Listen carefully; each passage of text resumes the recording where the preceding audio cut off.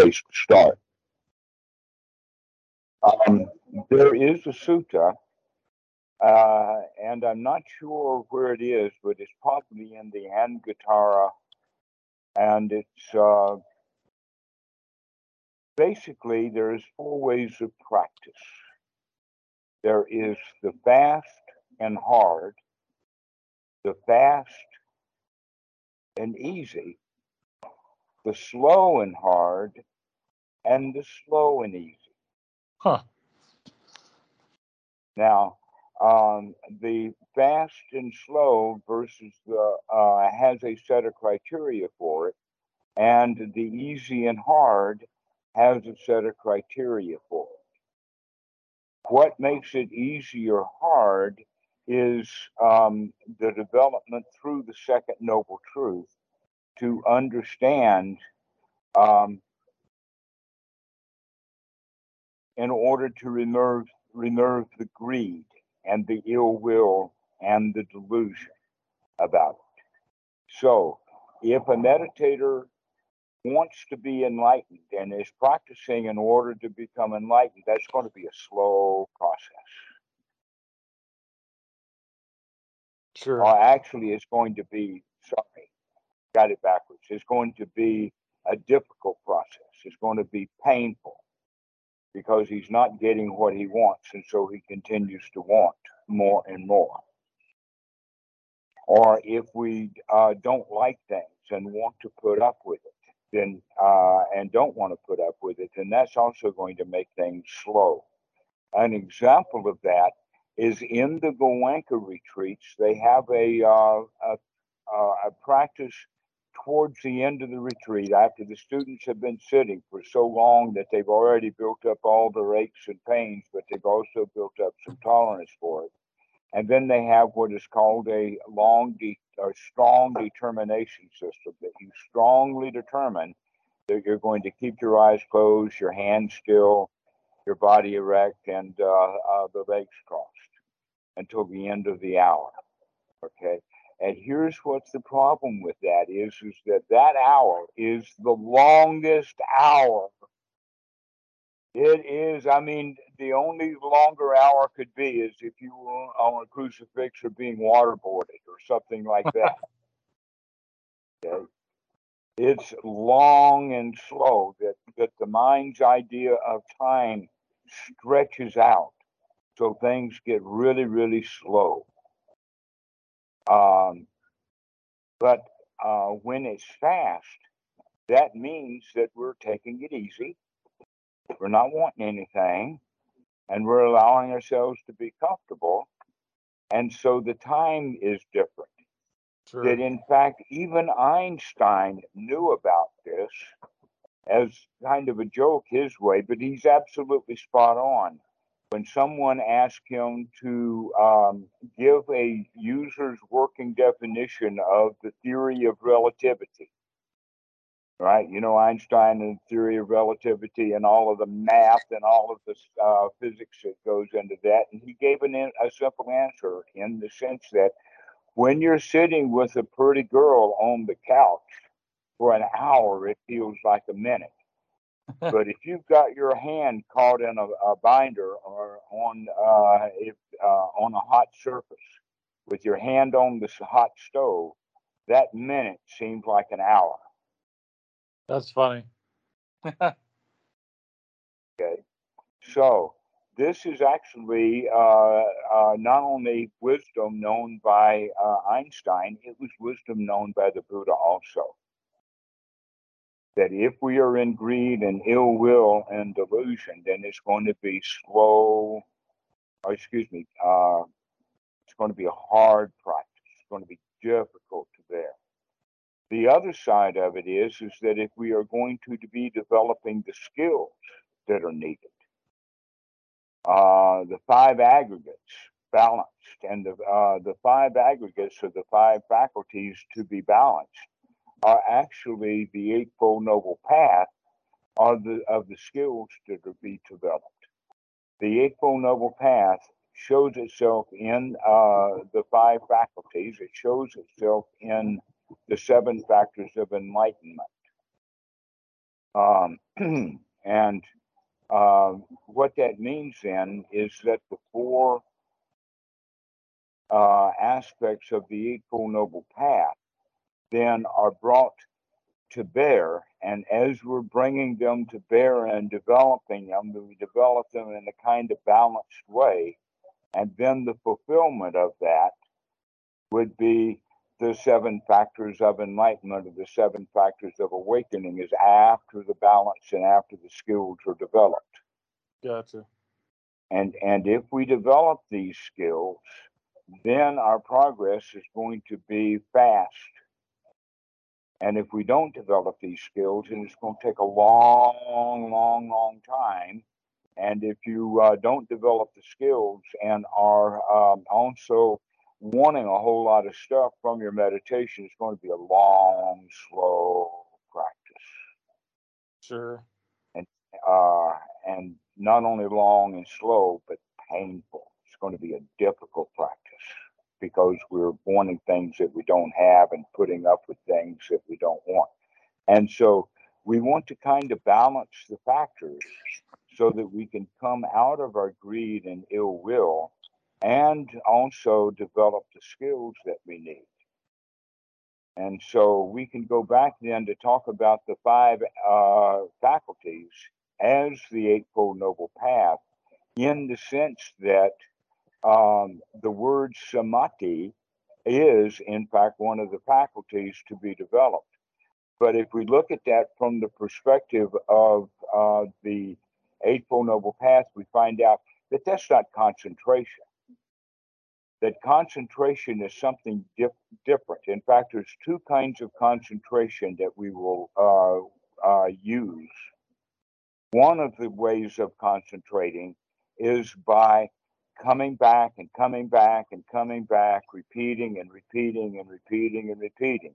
So basically, when the teacher would tell the kids to concentrate on their work, if he is telling them to keep going and to come back and to keep doing it and to keep plodding along, then that is correct. But if our word for concentration has to do with working hard, knitting our brow, uh, and trying really hard, working really hard, then that kind of concentration is not what the Buddha is talking about at all.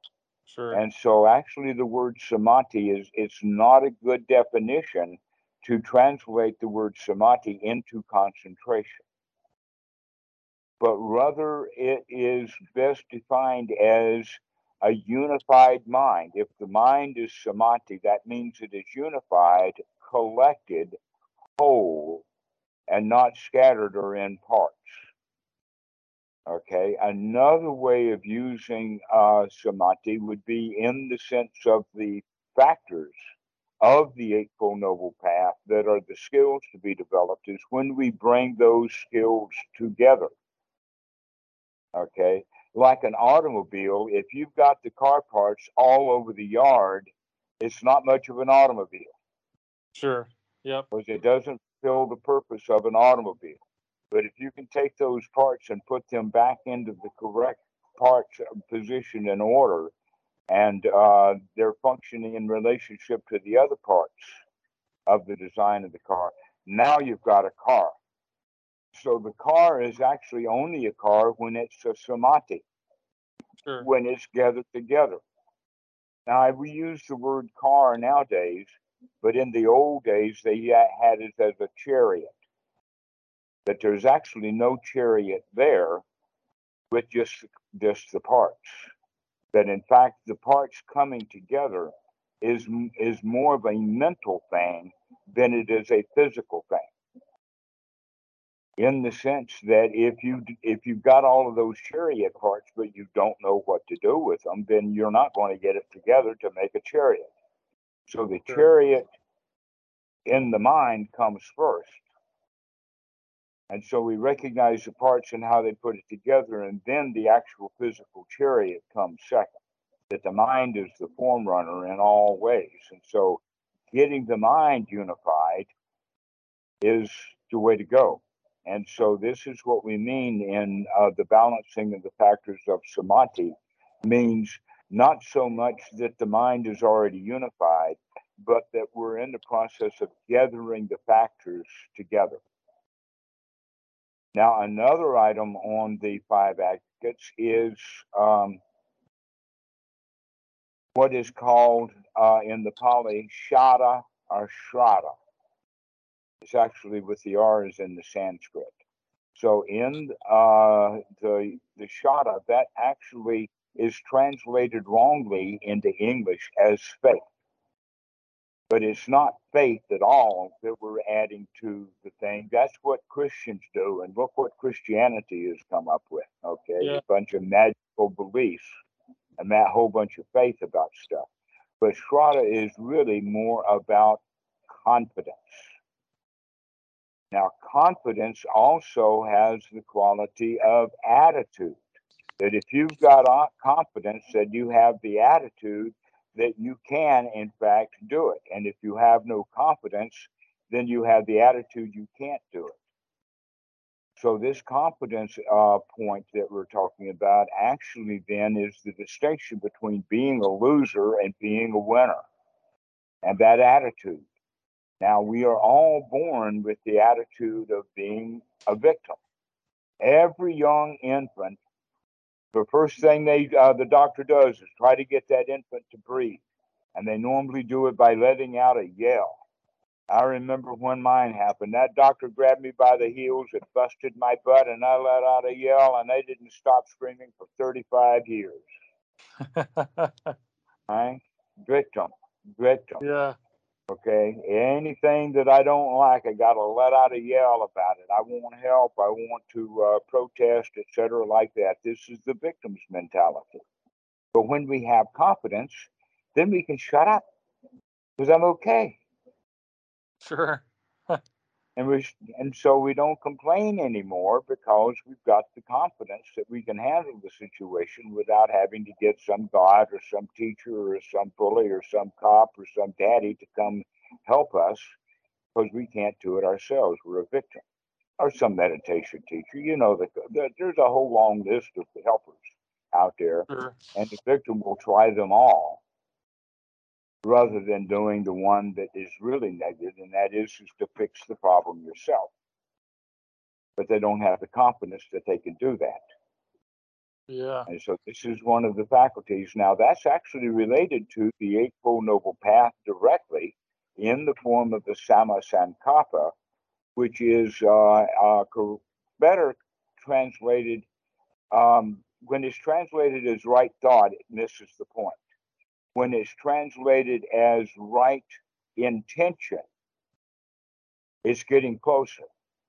And that's often the translation is right intention. But another translation that I'm using here is right attitude. Okay. Okay. That we have to actually develop the right attitude. Now, how do we do that? That's where the Eightfold Noble Path really comes in to shine. Now, another item on the five faculties is investigation, which is exactly what we're going to be doing. And guess what? So is sati. Sati is one of the five faculties. Well, now we're looking directly now at the Eightfold Noble Path, but we have to balance these factors. And so the sati needs to become, let us say, available whenever we need it. That in fact, that's what's beginning to happen to you is you're beginning to wake up. Sure. Slowly or occasionally, you're waking up and then you're taking a look at what's going on. But then immediately what happens to the normal human is that then they reflect in that mirror of, oh, look how long it's been since I had last woken up. Ain't I a bad human being? This is hard work. And we take on that victim's position right then and there, simply because we did wake up and take a look. But then we went back into it again in the sense of not coming back to the object. That in fact, Goenka has a statement that he uses on a regular basis. When the mind wanders away from the breath, never mind, start again, right? That never mind is what we're talking about here.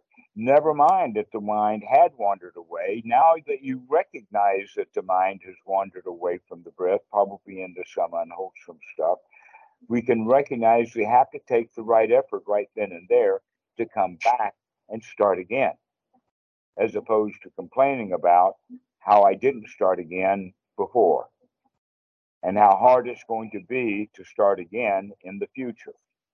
So we have to actually practice starting again, to wake up and to recognize that the mind has wandered away. Never mind, let's come back and start again.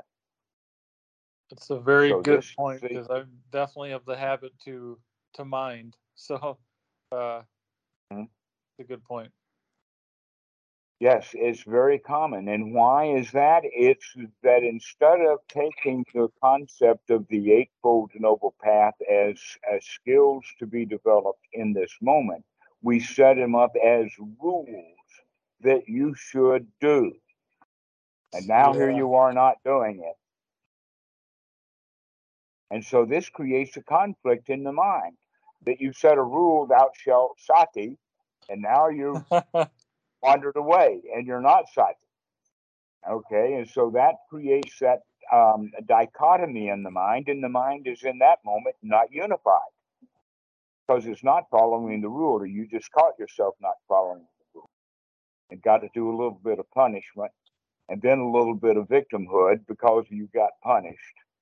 And now we're back into the same old stuff again. So the sati that we had was not strong enough to be real sati because the real sati takes the effort to come out of that cycle Sure. and to come back, never mind, and actually start again. That makes sense. The value is Mm-hmm. in the starting again. Then value is to actually take the right effort into making a change. That's where the real value comes, is to take the effort to make a change. Now, there is a whole lot of stuff in our society that's built around you can't change. And in fact, many situations are set up to where they, whoever they are, don't want you to change. They don't want you to grow up. They don't want you to recognize that they're lying to you. Yep. And so Christianity is like that. The whole basis of Christianity is that you need their plastic Jesus. You can't drive your pickup truck by yourself. You have to have the plastic Jesus riding on the dashboard of your truck, or you're going to crash into a tree. You can't watch where you're going on your own. Exactly. Huh. That's the metaphor of Christianity is that you're not good enough. They have supporting stuff like original sin. Hey, dude, you were broken. How can you possibly get fixed? The other one, you were made broken. You were ill formed from the beginning. You've got an original sin. You can blame Adam for it. And so that idea also is in the New Testament in the form of who are you to be good? Only God is good. The You interesting thing must is, take Jesus as your Savior. If you take Jesus as your Savior, then you can be saved. And so everybody has that little ritual. They go talk to the preacher, and then on Sunday night at the Baptist church, they'll have a little baptism service, a big baptism service, and everybody's happy. And on Monday morning, that new Christian, he doesn't know what to do. So he goes back and does what he's been doing before, and they wind up being Sunday Christians. sure. And in fact, the worst case scenario would be the well-known scientist, perhaps with a Nobel Prize in physics, and yet he's still a Christian. And they're just completely incompatible. How can he have such a dichotomy in his mind when the Christianity is talking about sky daddies, and he knows for sure the only thing up there are satellites? Yeah. It's interesting how much of an impact that has on a person, even if you don't grow up immersed in the religion. It's part of the culture almost. It's kind of interwoven. Right. Let us say that the Christians live in a salt mine and everybody else lives in an ocean. The ocean is salty. We can't get away from the Christianity. It is so deeply buried into the culture that we live in. And that gives rise then to the four greb. Okay, let me talk to you about that just a little bit. Everybody in the greb wants you to stay the way that you are so that they can control you. They don't want you to change. Greb, which is government, religion, education, and business. Big business does not want you to change without buying their product. You have permission to change only after you get what they have to sell, whether you want it or not. Yeah. So you're a snot-nosed kids until you buy Kleenex, right? All right. The Or you grab. I'm can't gonna have a steal girl that. I until like you it. buy our car. I'm sorry, what'd you say? I'm definitely gonna steal the phrase grab. I like that. Uh-huh. And education, they say you can't change, you can't get an education without us. We're going to educate you. You can't do it on your own. Well, that was hard to do way back when the kid didn't leave town, or in fact, he didn't even live in a town. He didn't know what a town was. He'd never been to one and never seen a book. And so we can say that yes, there is the thread or the root of education or the seed of education. But now that we've got the internet, who needs a university? And the universities are figuring that out, that people can get educated without big education. Yep. And guess what?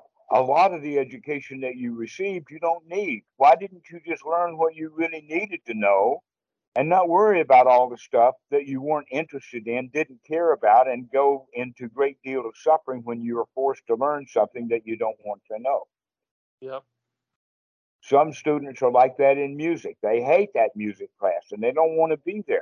And some of the students are really going to get a kick out of it. Do you want all of those students in your band? It'll be a better band if it's a smaller band. Let the kids who don't want to play go home. Yeah. But no, this is music class. You got to be here or whatever. So this is education for you. And then we have government, and government is that they want your vote, and or at least they want your cooperation. They want your silence, which means that you got to believe what they're saying. You got to take it in. You can't change it. You can't investigate it. You cannot see that that is a psychological, mental issue when you are racist and misogynist. Yep. But the government capitalizes on that big time. Okay, Oh, yeah. in the sense that, oh, you're misogynist, oh, you're racist, come vote for the big R, the racist party, and thou shalt be saved.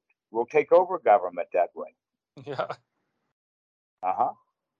Or the other side is working with the greed. Oh, if you vote for us, we'll build you a new whoop-de-da.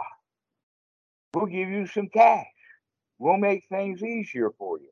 And so you can see that politics is built on greed and ill will, either side or the other, and everybody is ignorant to that. And that's how governments work to keep you stuck in whatever you want. In other words, if you are greedy, they want you to stay greedy and stay greedy and stay greedy. If you are racist and hateful, then they want you to stay that way. That in fact, the issue about Roe versus Wade is backfiring. That so long as the Republicans had that as an issue, they were fine. They could run with it. But when they got what they wanted, it was very much like the dog that caught the bus. What's the dog going to do now that he caught the bus? Yeah.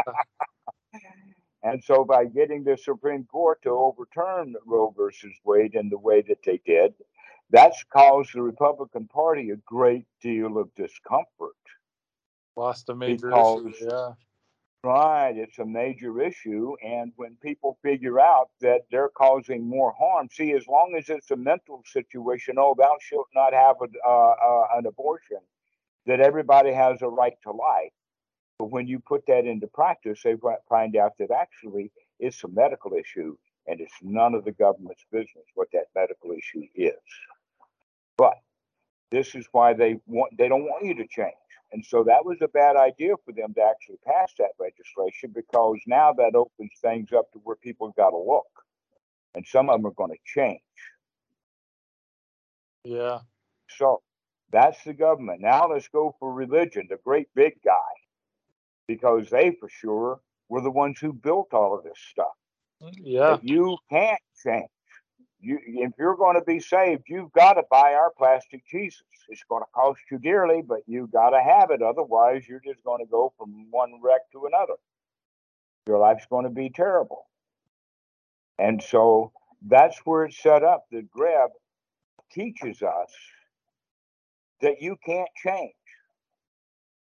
And they bring up all kinds of stuff. In fact, that's what rebirth and reincarnation in Asia is all about. Oh, if you do bad now, you're going to get caught for it much later.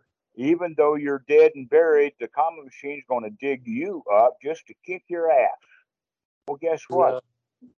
We change on a regular basis anyway. The things are built on change. The guy who did the deed is not the guy who's thinking about having done the deed. It's true. That when he did the deed, he was really angry. After he's done the deed, now he's remorseful.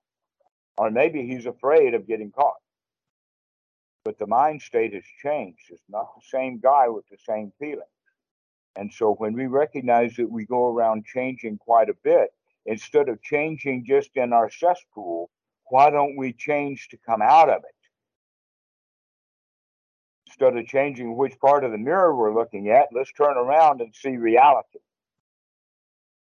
And so this is what the right effort of the Eightfold Noble Path is all based upon, is taking the right effort to make a change for the wholesome, to make things better inside the mind.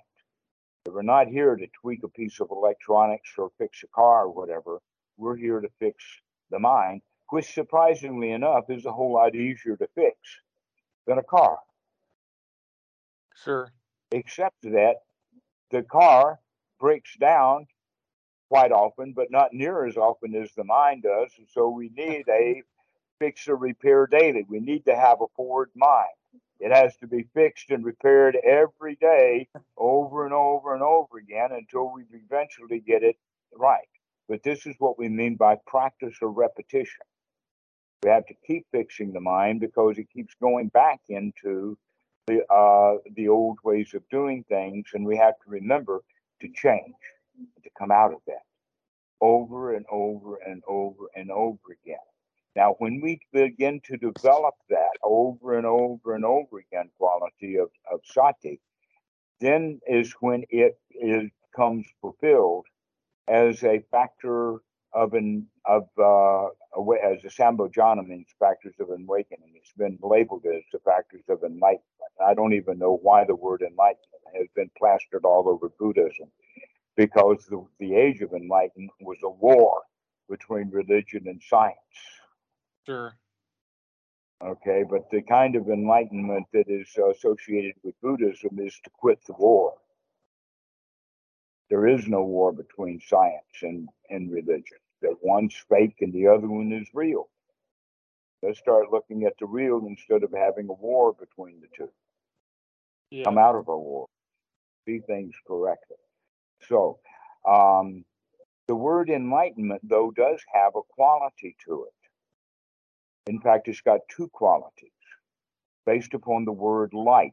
And this is exactly the way that the Buddha teaches that we fulfill the seven factors of awakening for knowledge and deliverance. Well, knowledge is one kind of light. Enlightenment means to see it, to have the light of day, to open up and take a look, shine a light on this thing. Let's Yeah. light a torch. Okay, let's see what's going on. So that's the first part of the process, is to wake up and see what's going on. And then the second part is the deliverance from that.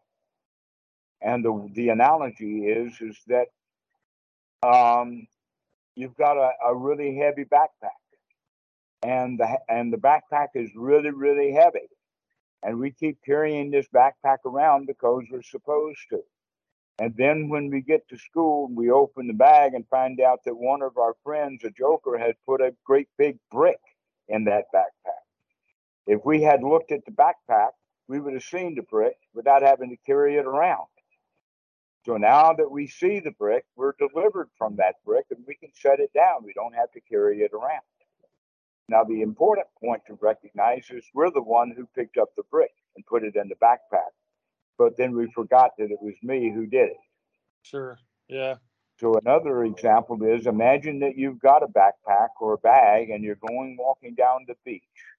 And this is a pristine beach that hasn't had a bunch of garbage wash up on it. And it's also a beach where people haven't been for a while. Maybe it's COVID or something.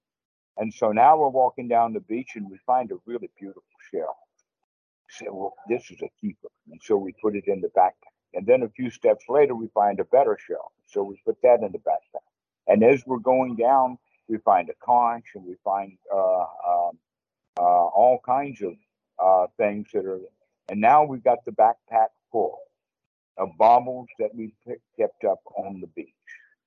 The question is, are we going to sit down and sort through this stuff and see again which now is valuable? Or are we going to keep a hold of it with the same thought that we did when we first saw it and grabbed it? And Yeah. so this is another way. We have to go inspect all the stuff that we've collected together and decide that I'm going to lighten the load. I'm going to take some of this stuff out and put it away. Like my old argument with my granny, I can just drop that. I don't need to carry that around. Or that time when that bully beat me up, but I could just drop that. Don't have to carry that memory around. Sure. Huh. All right. So the knowledge and the deliverance is the enlightenment. So the second kind of enlightenment is it's not heavy, it's light. Why is it light? It's because we put it down. Here's an example of that. How heavy is this coffee cup? Couple ounces. I ask how much it weighed. I ask how heavy is Sure. Don't it? know. Okay. Guess what? The longer we hold it, the heavier it gets. The longer we hold the cup, the heavier it gets. And that's true also with the baggage that we're carrying around in the mental backpack. The longer we carry and keep putting stuff in there over and over again, the heavier it gets until we recognize, hey, I don't have to be holding this coffee cup. I can set it down. But if I'm afraid somebody's going to take the cup, then I'm going to hang on to it. And I want it. I want this coffee cup. That dog's going to fight that cup if I don't keep it. And so we have that kind of fear that's based in it. And so we keep things, we keep them close when in fact it winds up being unnecessary mental baggage. And so coming back then to how do we get that is with the 7 factors of enlightenment, which starts with what is called unremitting sati. Now, the funny thing about this sati is that it's all over the place. It's in so many suttas. It's in the Satipatthana Sutta. It's in the Anapanasati Sutta.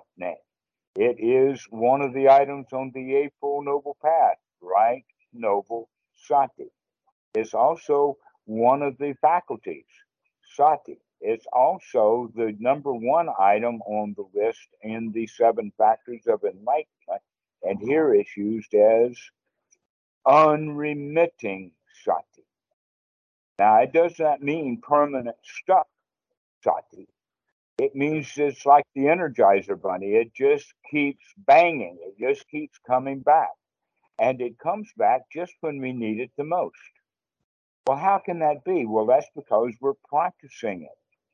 And how we practice it is mindfully breathing in or remembering to take a long breath and remembering to take a long out breath means that now we've done two satis in one breath. Mindfully we're breathing in and mindfully we're breathing out. And then with that mindfulness also to the fore, in the present, now we can mindfully investigate our thoughts, mindfully investigate the objects of the mind and the mind moments. And that what we're actually going to do is to change the mind moment thoughts, mindfully changing them from unwholesome to wholesome thoughts, which would mean to change them from unwholesome past thoughts and unwholesome future thoughts, to drop the past. I mean, the past is really a burden. The best thing to do is to recognize, hey, I don't have to carry this backpack and I can just set the whole bag down. I don't even have to inspect anything.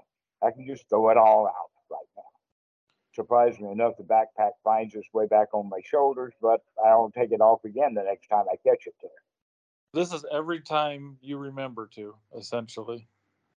Mm-hmm. And we want to remember often,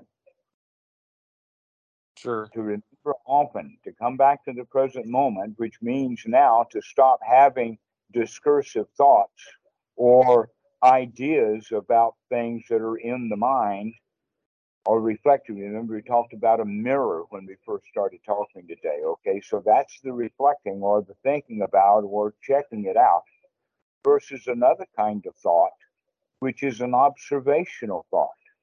In other words, if you see a tree out with your eyes, you don't have to think of the word tree.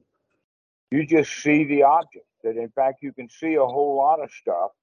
And as you see it, you recognize that because there's a whole lot of stuff out there, if I describe that whole lot of stuff as an individual object that the eye can see, it would take me an hour to describe what it takes a tenth of a second to look at.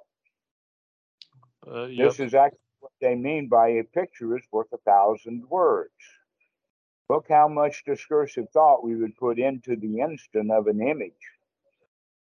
And so, if we start spending a lot of our time looking and seeing and investigating what we can see with our eyes, then that's a whole lot less time than we'll spend grinding some old thought down over and over and over again. The more time listen, that we spend more time actually listening and hearing. By listening and hearing, we are spending less time in thinking about what we're hearing, and we hear more of it. That this is one of the great values of music if you actually listen to the music. But now music has become kind of another background noise where people are not actually listening to Yeah, it's like a it. passive activity. Mm-hmm. So, to give you an example of that, last night, the Forza del Destino by Verdi came up, and so I Googled it, and I found several different recordings and started looking at it. Now, here the point is that Verdi was a musician and composer in the uh, late 1800s. And by the time that he was there, the tuba had been invented. Beethoven didn't have a tuba, but he had a timpani. I know I was a tuba player, so I know when that stuff happened and all of that. There's stories about my dad. I played tuba because my dad played tuba, and my dad played tuba and wanted me to play tuba because he knew John Philip Sousa, who invented the sousaphone. Well, that's And cool. so that's trying to strange combination there. But the point is that I saw first the recording sounded really good. It was a recent recording, had a good tuba, all of that kind of stuff. But I knew that it wasn't the best recording. And then I found a really old recording back from the 1950s. They didn't have a tuba in that particular band. And it was also the technology of the 50s. And so this particular piece of music had better quality of the higher register. You could hear the violins, you could hear all of the other woodwinds and all of that kind of stuff. to where the first recording was more brass oriented, just because of the way that it was done. And then I found yet another one. In fact, I started looking and listening to them until I found one that had a good enough recording that you could hear it all with. Okay, so how many people do that kind of listening? Sure, it's rare. Nobody does. They don't listen that way. They don't listen as if they were sitting in the orchestra playing one of the musical instruments. But in fact, La Forza del Destino is one of the well-known pieces of music for tuba players because it's got a good tuba in it. Da da da da da da da da da, and then violins go da da da da da da da da da dum da dum. Then violins go do and so it's got a really excellent tuba part. And that band in the 1950s, they didn't have a tuba in it. It's like they missed the whole point, but they really had excellent quality for the higher register, where the other recording that I heard was all bass oriented. And you can tell actually by the way the microphones are placed in the orchestra. That Sure. was one of the things that was really interesting to me also was recording an orchestra and where to put the microphones. How many do we have? The worst possible one is the one where they put two microphones suspended, uh, let us say, above the first row of the audience. They think that they're going to get a good stereo reaction to that. That's really old mentality. Now we know that we want to put microphones on every instrument and have a really good board so that we can work with it and get the quality of every instrument because that's what your ears, if you're sitting in the orchestra, will actually do. Sure. So this is just an example of actually listening rather than uh, just kind of ignoring all of what's going on. And when one is listening to that kind of stuff, we're not thinking very much. We're just listening. And So, so, go oh, ahead. go ahead. So when you do listen or see or you examine, and how do you really determine an unwholesome thought from a wholesome? Some are obvious, some are maybe not. Okay, the that's just, okay. Here's a way of understanding right view, of deciding by viewing what is worth viewing and what's not worth viewing, or what is wholesome and not wholesome. That's an important question to ask. The actual answer has to do with this as a skill that has to be developed. And over time, you will begin to not only develop the criteria for what's a wholesome and unwholesome thought, but you'll be doing it much more often so that you'll catch those unwholesome thoughts very quickly. But there are some standards that we can set in the beginning or guidelines that we can have because there's some thoughts that are downright unwholesome. And we know it if we think about it, we can see it. An example of that is thoughts of doing harm to someone, thoughts of suing somebody, thoughts of breaking their arm, thoughts of telling them off, thoughts of winning an argument. These would be unwholesome thoughts, okay? Thoughts of revenge, those would be unwholesome. Then we can also look at, well, those thoughts are almost always based in the past, that we take revenge over something that's not happening right now, but has happened already in the past. Sure. And so that's another criteria that we can use for what's wholesome and not wholesome is that if we're thinking about something that's already passed, if we're thinking about something in the past, an unknown, or let us say an unfinished project that needs to be finished, then that would be an unwholesome thought, especially if it's happening over and over and over again. An example of that is we will write an email 4 or 5 times before we even get to the computer to write it. Where in fact, when we do write it, we only write it one time. And the time that we do write it is not the same as those times that we were thinking about writing it. Yep. So thinking about writing it didn't do us a whole lot of good. And yet here we go, about the future.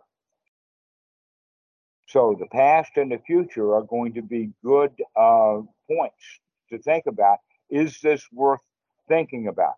And the answer would be, um, oh, let us say an activity like doing a very sophisticated backup across a number of different hard drives. The time to think about that is when you're actually doing it. Thinking about the backup, and I'm going to put some of the files from this drive onto that one, and these drives, this goes over here, and this is this topic, and all of that kind of stuff, is doing me no good or no value at all if I'm not actually doing it. Sure. Yep. So thinking about doing something is different than actually doing it. So if you're actually doing something, then that's wholesome. And if you're thinking about doing it, then you're not enjoying the moment.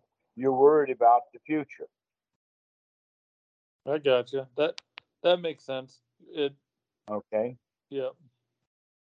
All right. So then we can say, well, what's a wholesome thought? Guaranteed a wholesome thought would be right now, there is nothing to do. Right now, there is no place to go. Right now, everything is okay. Everything is fine. That's the gladdening of the mind, and it's being in the present moment. Also, having mind moments of watching the breath, experience the body breathing, experience the body becoming alive and vibrant while we're breathing, experiencing the body to wake it up to sensations so that we can experience the body the same way that we experience the eye. And then the next one would be thoughts of um, relaxing the body, thoughts of finding tensions and letting them relax. And then we would have also thoughts, wholesome thoughts about safety. Right now, things are safe. Right now, I'm secure. Right now, there is no gorillas at the door. There is no boogeyman in the closet. There's no bear under the bed. I mean, these are the kinds of children's things, but children get afraid of that kind of stuff, and they don't even know where the fear comes from. And so we have to basically talk ourselves into feeling safe and secure by recognizing the reality is right now we're safe and secure. Never mind the future. We don't know what the future is going to be. Sure. And so villains who have done something wrong are afraid of getting caught when in fact they can enjoy this present moment. Well, the man hasn't come yet. I'm relaxed. I can just sit here. But oh no, we get all worried about getting punished for the wrongdoing. Okay, so that's another one to say is that let's keep our mind away from wrongdoing, either in the past or in the future, or plotting it, and just come back to this present moment because this present moment is really nice. We think about this breath. We think about how nice we feel. We think about how good this moment is. Wow, this is okay moment. Take a breath and just relax and be here now. So those are the kind of wholesome thoughts that we can have, and then later you could begin to recognize that there's a whole lot of thoughts that would be in between. How do we determine whether those are wholesome or not? The actual answer is that maybe yes and then maybe no. The same statement can be both wholesome and unwholesome depending upon the situation. All right. And so what we can say then is that we can have a thought and it be wholesome, and then we have it again and it's wholesome, and by the third time that we have it, it's beginning to rot, and by the 19th time, it is definitely unwholesome, and it's the same thought. Sure. Yeah. Like maybe the thought is to go to the bank. Okay, I registered now. I'm not going to go to the bank. Forget about it. But if I say, oh, I've got to go to the bank, oh, I've got to go to the bank, oh, I've got to go to the bank, and I'm not going to the bank, not today, but I got to go tomorrow. And so I work myself into thinking about I got to go to the bank. I got to go to the bank. Tomorrow morning I wake up and I might have forgotten about going to the bank. But yesterday I was all over that bank. That's Right. half the day. So Yeah. right. So one thought about it is wholesome. but over and over and over again. And now it becomes unwholesome because it's not going anywhere. And we wind up feeling bad. We get a need. Oh, I've got to go to the bank. Every time we think about going to the bank's more important. So here's another point about that, and that is what is really important. There's only really one thing. I'll cut to the chase. The really one important thing is to stay alive, knowing that that's temporary. So long as you're still alive, and we need to congratulate ourselves. Here you are at this stage, right here, right now, no matter how much crap that you've gone through, no matter how many mistakes, how many disasters, you're still alive. Here you are. Congratulations. You survived. Look how many people clutch themselves to death like joining the Russian army or something stupid. Yeah. Okay, so you're really, really alive. So if we understand that that's important, the next point is that, but you're going to be dead in 5 minutes if you don't breathe. You're Sure. going to be dead in 5 minutes. I mean, sex can wait for years. Food can wait for 30 days. Water can wait for 3 or 4 days. That date with that luscious babe, May 6 months, can wait. But this next breath, it can't wait. You've got to do it right here, right now, over and over and over again, which then means that your life depends upon the breath, which makes it, the breathing, important. Sure. And yet nobody's ever taught that breathing is important. We just kind of forget about it. There are hardly ever any breathing classes. The only breathing classes you'll find are in certain military situations, sometimes at the gym, and sometimes in the music class, but everybody is ever taught about breathing in the way of life giving. And we need to keep remembering that we're taking this breath because it's life giving. And by taking a correct breath, it really energizes and vitalizes us, and we feel good. That one of the reasons why we feel tired is generally because people are not breathing well. Sure. And so putting our focus on the breathing and the well being that the breathing brings, and we feel safe, and we feel secure, and we feel comfortable, and we feel satisfied. Why do we feel this? Is because we've talked ourselves into it by the gladdening of the mind and changing the focus out of the past and all of the unwholesome stuff and out of the future into the present moment of, wow, this is nice. Just being alive and enjoying this sensory input and just Sure. being in the present moment is very, very healthy. Okay, so now we're talking about Eightfold Noble Path again to remember to look and to make a change, which means to come out of the past into the present moment. And we do that over and over and over and over again.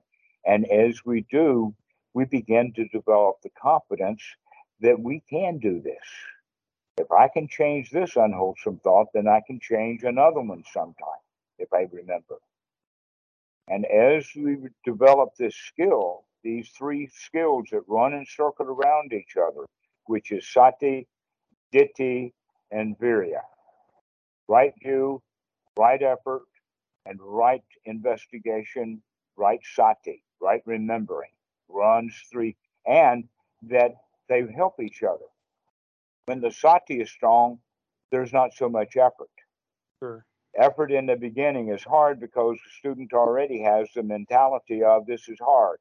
Meditation is hard. It's valuable, it's worth doing, but it's hard. This is how people get started. But once we develop it to the point of recognizing that, yeah, I thought it was hard, guess what? I still can do it. It takes the effort, but I can do it. And that builds then on and on and on till we gain confidence that we can, in fact, clean out the mind. That's where the Samasankapa and the Shraddha come in. And so now we have safe, secure, comfortable, and satisfied, and we're adding this new ingredient, the attitude of success. Now, in the Pali, this is called the piti, the sukha and the piti. The sukha is safe, secure, comfortable, and satisfied. And Okay. then the sukha turns into, for a short time, the piti of wow, can do. We have the same kind of feeling and elation that the football star has when he makes a touchdown at the important World Cup or something game, the Rose Bowl or whatever. And he makes a big touchdown and he's very happy for a short time. Everybody on his side, they scream and shout, they stand up and cheer and all of that. That's the exhilaration that we get from the success of having done that touchdown. But look, many of those people paid $100 to get into that football game so that they could do that 3 or 4 times in 2 hours when you can sit there on your cushion and get that same feeling free of charge So by knowing that it's you that can change your own mind. That's the real mountain that needs to be climbed, is the mountain of your own mind. Imagine how good somebody would feel when they when they climb Mount Everest. Wow, they made it up to the top. Many people die along the way, but I made it to the top. Guess how long the guy's going to stand at the top of Mount Everest? never thought about How that. long? Long. Yeah, he's not going to stay there very long. He's not certainly not going to spend the night up there. It gets cold. That's It's cold enough in the daytime, but he's not going to stay. So you mentioned Right? on the cushion. So would you recommend that the right practice is doing this every time the opportunity arises, but also setting aside periods of time to more formally meditate type of deal? I actually there is a danger in the way that people practice when they have the attitude that they should do this all the time. The way that I teach is about to do it when you remember to do it and congratulate yourself that you did remember to do it rather than fussing at yourself because you haven't done it for the past 3 hours or something like that. Sure. Okay.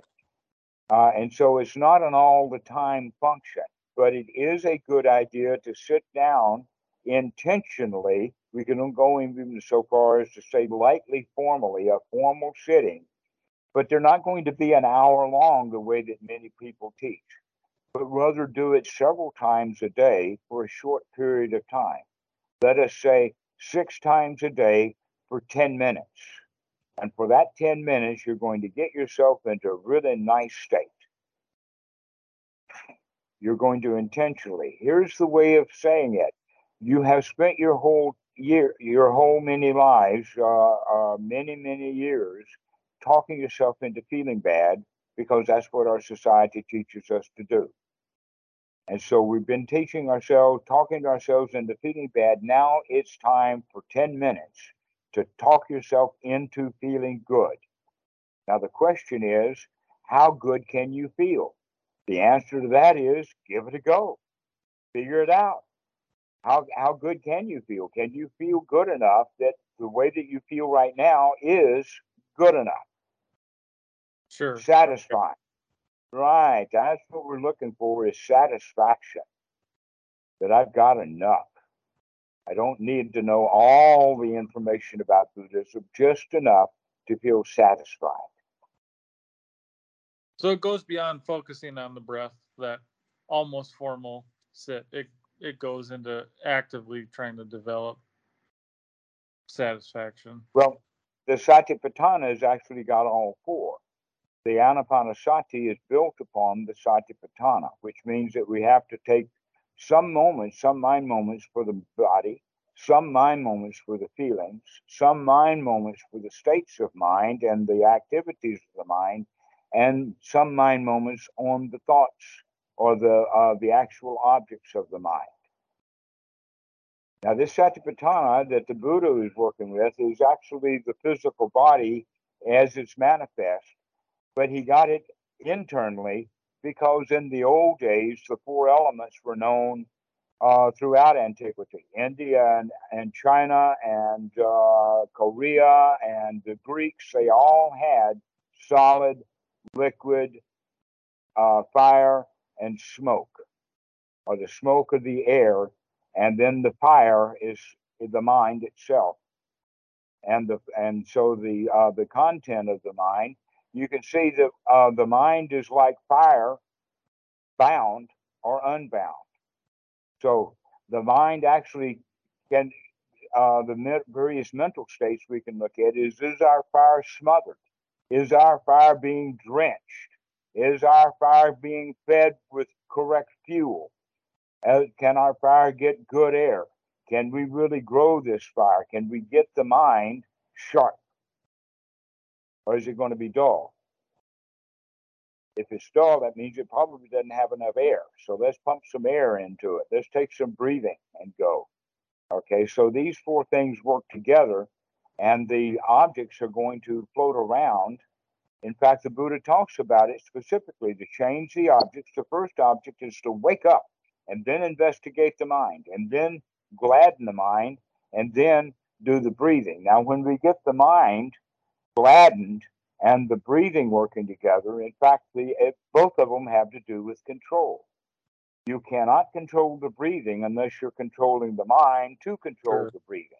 That makes sense. Once we've got the mind and the breathing under control, now we can work the two of them to control how we feel.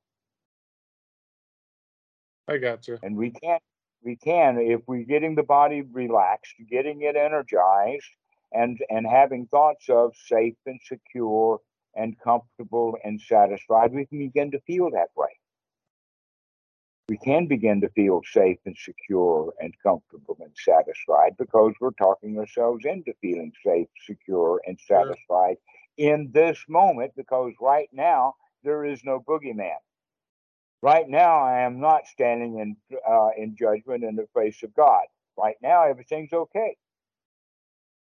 Right now, the floor is still solid. I'm not falling down through it. Okay, so we keep looking at right now, everything's okay. Keep Sure. coming back to right now. And pretty soon, then we develop the attitude of, I can handle things so that they're okay, just like they are right now. So that anything that comes by, I can handle it then.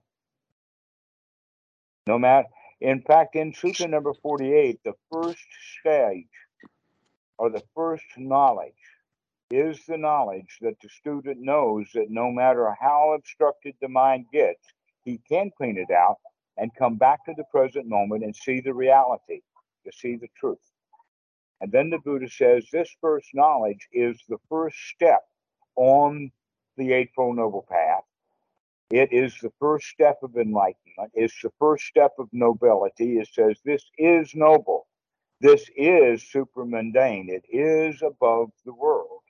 And it is not held by ordinary people. This attitude of, I can do it, I can handle it. Okay, it's not false bravado, it's confidence based upon repetitive behavior. Sure. Yep. Seeing results. Mm-hmm. It's like the maestro who can walk out on the stage with a guitar and just have fun and play. But the guy who doesn't know how to play the guitar very well, but he's trying to prove to the audience that he can play, it's a different performance. They may play the same song, but one guy's got the confidence that he can piddle with it and he can play it and he can bend it and he can do anything he wants to with it. And the other guy's worried, can he actually get through it? Yeah. Attitude makes a difference. Right. This is the attitude that we have, the attitude of confidence. And so this is part of the Eightfold Noble Path, and it's that confidence plus the skill of unremitting mindfulness, keep coming back and coming back, that confidence. That's what unifies the mind so that the mind becomes integrated and whole. And the mind is integrated and whole means that we don't tell lies. We're not confused. We don't steal things, because if the mind is whole and integrated, then we're satisfied. And if we're satisfied and noble minded, then we don't want anything. And if we don't want anything, then we're unlikely to go kill somebody to get it or steal it, because I don't want anything. I'm Sure. already unified. I'm whole. I've got everything that's needed. The samadhi is there, but breaking of the precepts, doubt, worry, lies, harming people, all of that is done when the mind is not organized, when it's not unified, that it's missing something, like your heart's desire. When the heart doesn't desire anything, then you're okay. Sure. So the precepts, that's the five precepts you're talking about, right? Well, I use the word precept. Basically, we're talking about right speech, right behavior, and and right livelihood. Sure. That's the way that it's described in the sutta on the Eightfold Noble Path. That when the mind is noble, our behavior is noble. When our mind is noble, then our business is noble. Gotcha. And you can see that most of Buddhism, like Christianity, is taught upside down. Oh, you got to follow the rules so that you can suck up to the karma machine or suck up to God, but you got to go follow all the rules first. That's kind of how it's presented in some contexts. Yeah. Mm-hmm.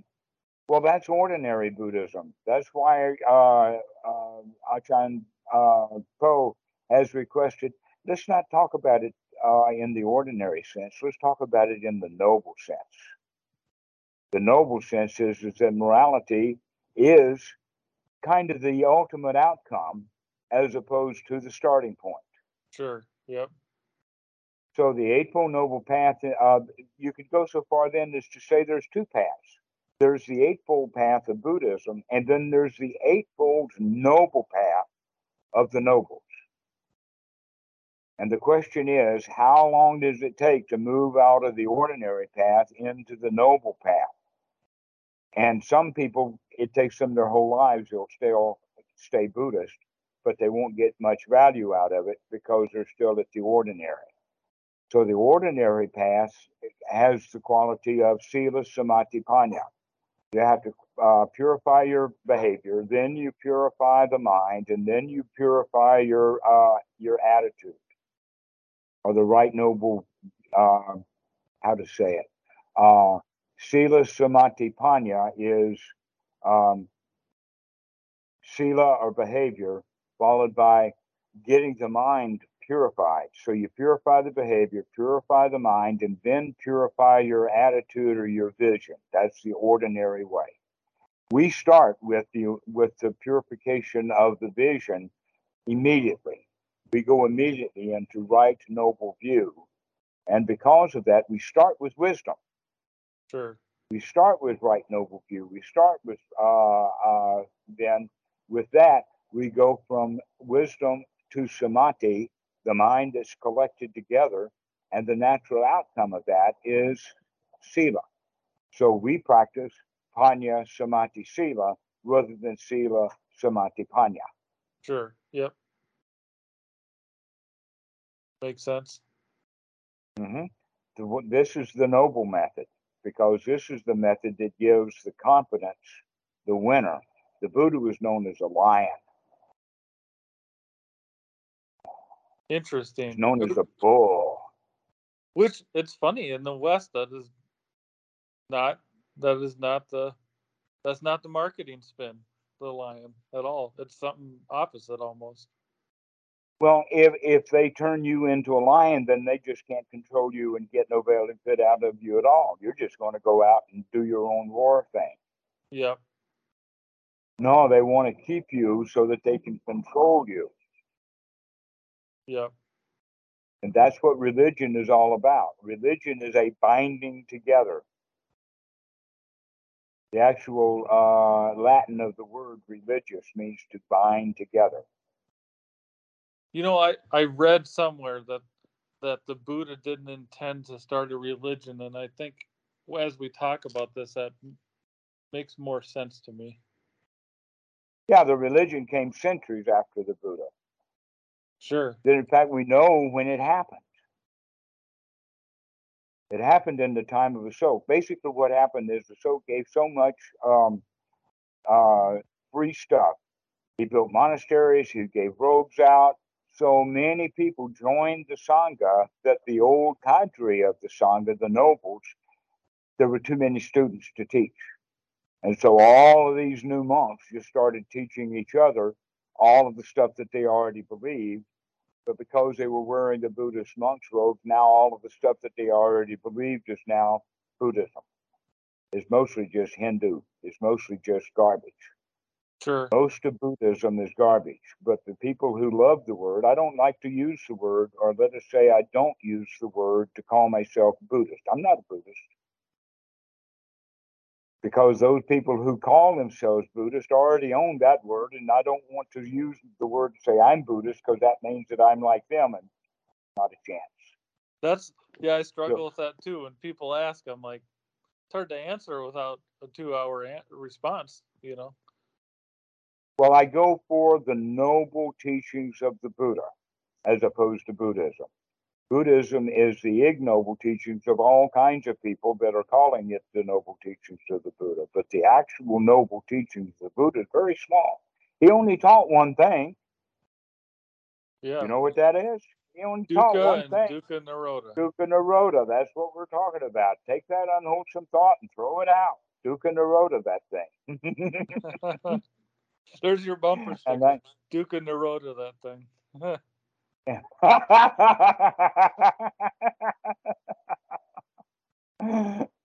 That's funny.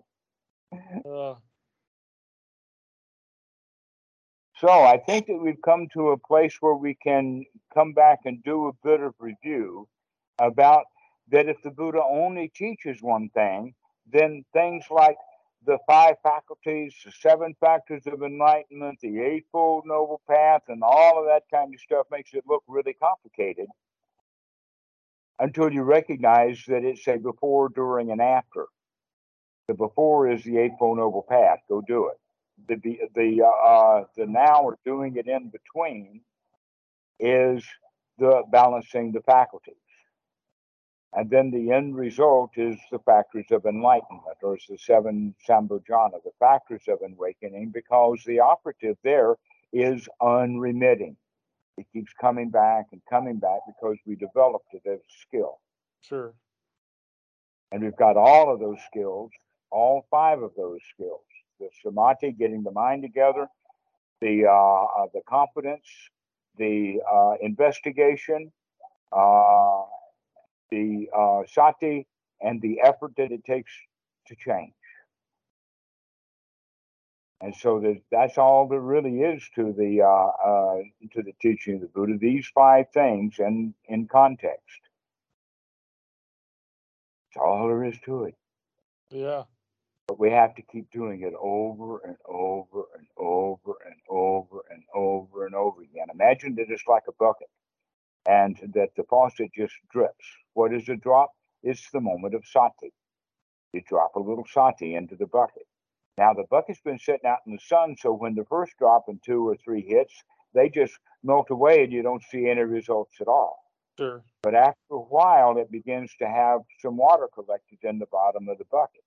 You keep the bucket there and the drips keep happening, and pretty soon, slowly over time, the bucket begins to fill up, and you can actually hear the frequency of the bucket change until when the bucket gets filled, then it's going to overflow, and that's where the metta comes in. Is you've got so much joy that it just overflows. Jesus. Yeah. The drips get closer together. Mm-hmm. Well, the more often we practice, the drips get closer together. That's right. And so let's go practice for about 10 minutes and get it going. If you say, oh, I'm going to sit for an hour, then that means that you probably use 10 minutes of it, and the rest of it, you're just waiting for the bell to ring. Yeah. It's like school. Yeah, it's like school. Our attention span is not that long. So let's do something within our attention span to get really, really good benefit out of it and do that. So the first time that I would recommend is just when you wake up in the morning. Start doing anapanasati. Get an experience of the body, telling you things like, wow, today is going to be a really great day. Everything is going to go just fine. We're going to be all right. There's nothing to worry about today. Everything is great. And then when we go to bed at night, we can spend 10 minutes there saying, I don't have to go to sleep right now. I can just lay here and just enjoy the night. Wow, it feels so good to lay down and just relax. Sure. And then the sleep will come easy enough. But if we're worried, it won't. Awesome. Well, this has been super helpful. Well, go practice. Go enjoy yourself. Sounds good. Thank you All very right, much. Michael. Well, we'll see you in a few days then. Sounds good. Thank you. Uh huh. Bye bye. Bye.